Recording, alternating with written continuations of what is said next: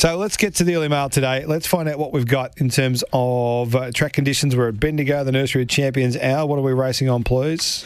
Bendigo today, where we have 9 races on the card, and we're currently on a good 4 and the rail's out 3 metres. 9 races, good 4, rail out 3. Correct. Righto. Well, let's find out what Graham Begg thinks about all of that. One of our all-time favourites around these parts. He joins us on the line. Good morning, Graham.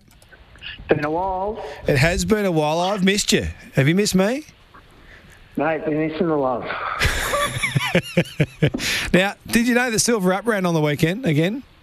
He did. He just got beaten 2 heads. He ran well. He's very not consistent. far away. No, he's coming fast. We've got constant updates from the Prez on Silver Up. So we'll get him over the line there at some stage. But we've got a couple of chances today at Bendigo for you. Race 4, number 7, Inexorable, is having a run today.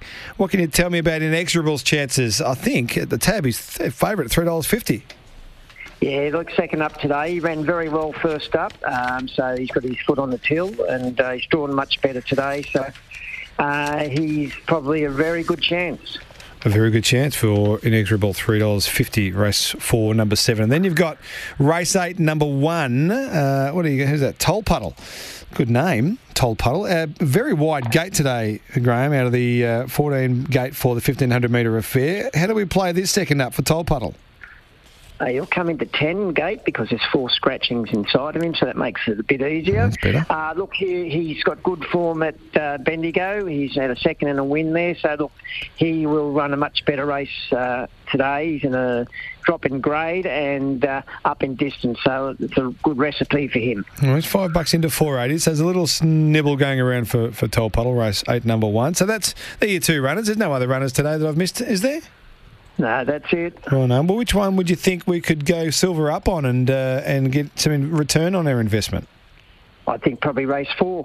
Oh, no. We'll take it. Race 4, number 7, Inexorable, $3.50 at the early market at tab.com.au. Always a pleasure, Graham. We've missed you. Let's talk soon. Talk again. Good stuff, Graham Begg, one of our all-time favourites. In fact, responsible for one of the great moments on this program with the performance of Silver Up. We even got to the point for those players at home that aren't quite aware.